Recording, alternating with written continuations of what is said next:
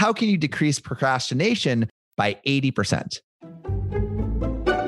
This is Founder Wisdom, where we'll answer that question by distilling advice from our founders and the books, courses, or advice they recommend. Then we'll show you how we are applying that knowledge ourselves. I asked Eric Twiggs what we should do if we want to procrastinate less. So I am Eric Twiggs. I am your procrastination prevention partner. I'm the author of The Discipline of Now, and I'm the host of the 30-Minute Hour podcast. So I help entrepreneurs and executive leaders to beat procrastination so they can make more money, get more done, and feel more confident. So what are the main causes of procrastination? The fundamental cause is a lack of awareness, right? We're not aware of the things that trigger us to procrastinate. Like, I've yet to meet someone who just procrastinates about everything all the time. It's usually everybody's kind of got their thing. So one of the common things is that it's a task that you just don't want to do, right? It's called task aversion. I just don't look forward to it. I don't like it. So I'll put it off, right? So that's a common thing. And the key there is you have to realize that just because something has to be done, it doesn't mean that you have to do it. So you need to think of systematizing and automatizing. But the foundational thing or reason that I find is fear. A lot of times we're afraid of something, especially if it's something that's going to move you forward.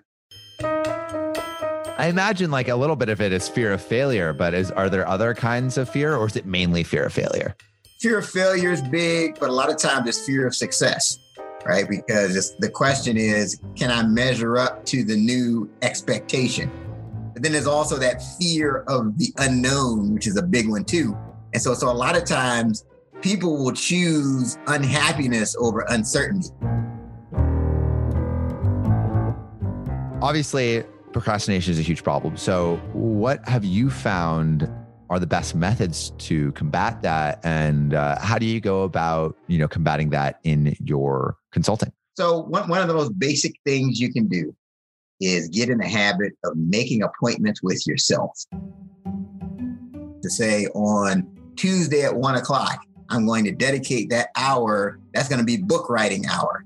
And I'm just going to write for that entire time. A lot of times some people work better in 20 to 30 minute sprints, but just really making that appointment with yourself and really treating that like it's an appointment with someone else. So you wouldn't just, if I have an appointment with you and we're supposed to meet at a, I'm not going to just fail to show up, right? You have to think of it that way.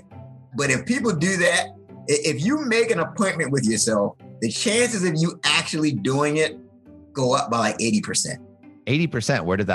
Where's that number from? But that's just from just my years of working with people. I've done over 28,000 coaching sessions. 28,000. That's a lot. Over 28,000 with entrepreneurs and executive leaders. So I've had people who tell me they're chronic procrastinators. When they get in that habit, just that one habit can really change things and get them moving and getting them doing the things that they know they need to do.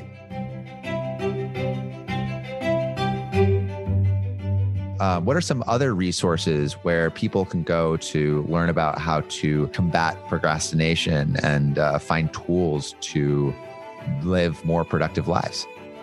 Well, so I am the founder of the What Now movement, right? It's a Facebook group. Now we're up to 1,600 people. And the whole point of the group is because we found that people were allowing the pandemic to cause them to stop.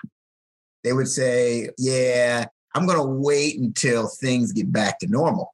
Yeah, I have this idea. I have this vision. I'm going to launch this business, but I'm going to wait until things get back to normal. So we said, you shouldn't do that. You need to ask the question, what now?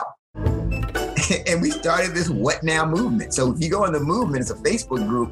You can actually go in. We have daily videos, so there's all kinds of tools and resources to inspire people to continue. So the whole theme is that you should really pivot.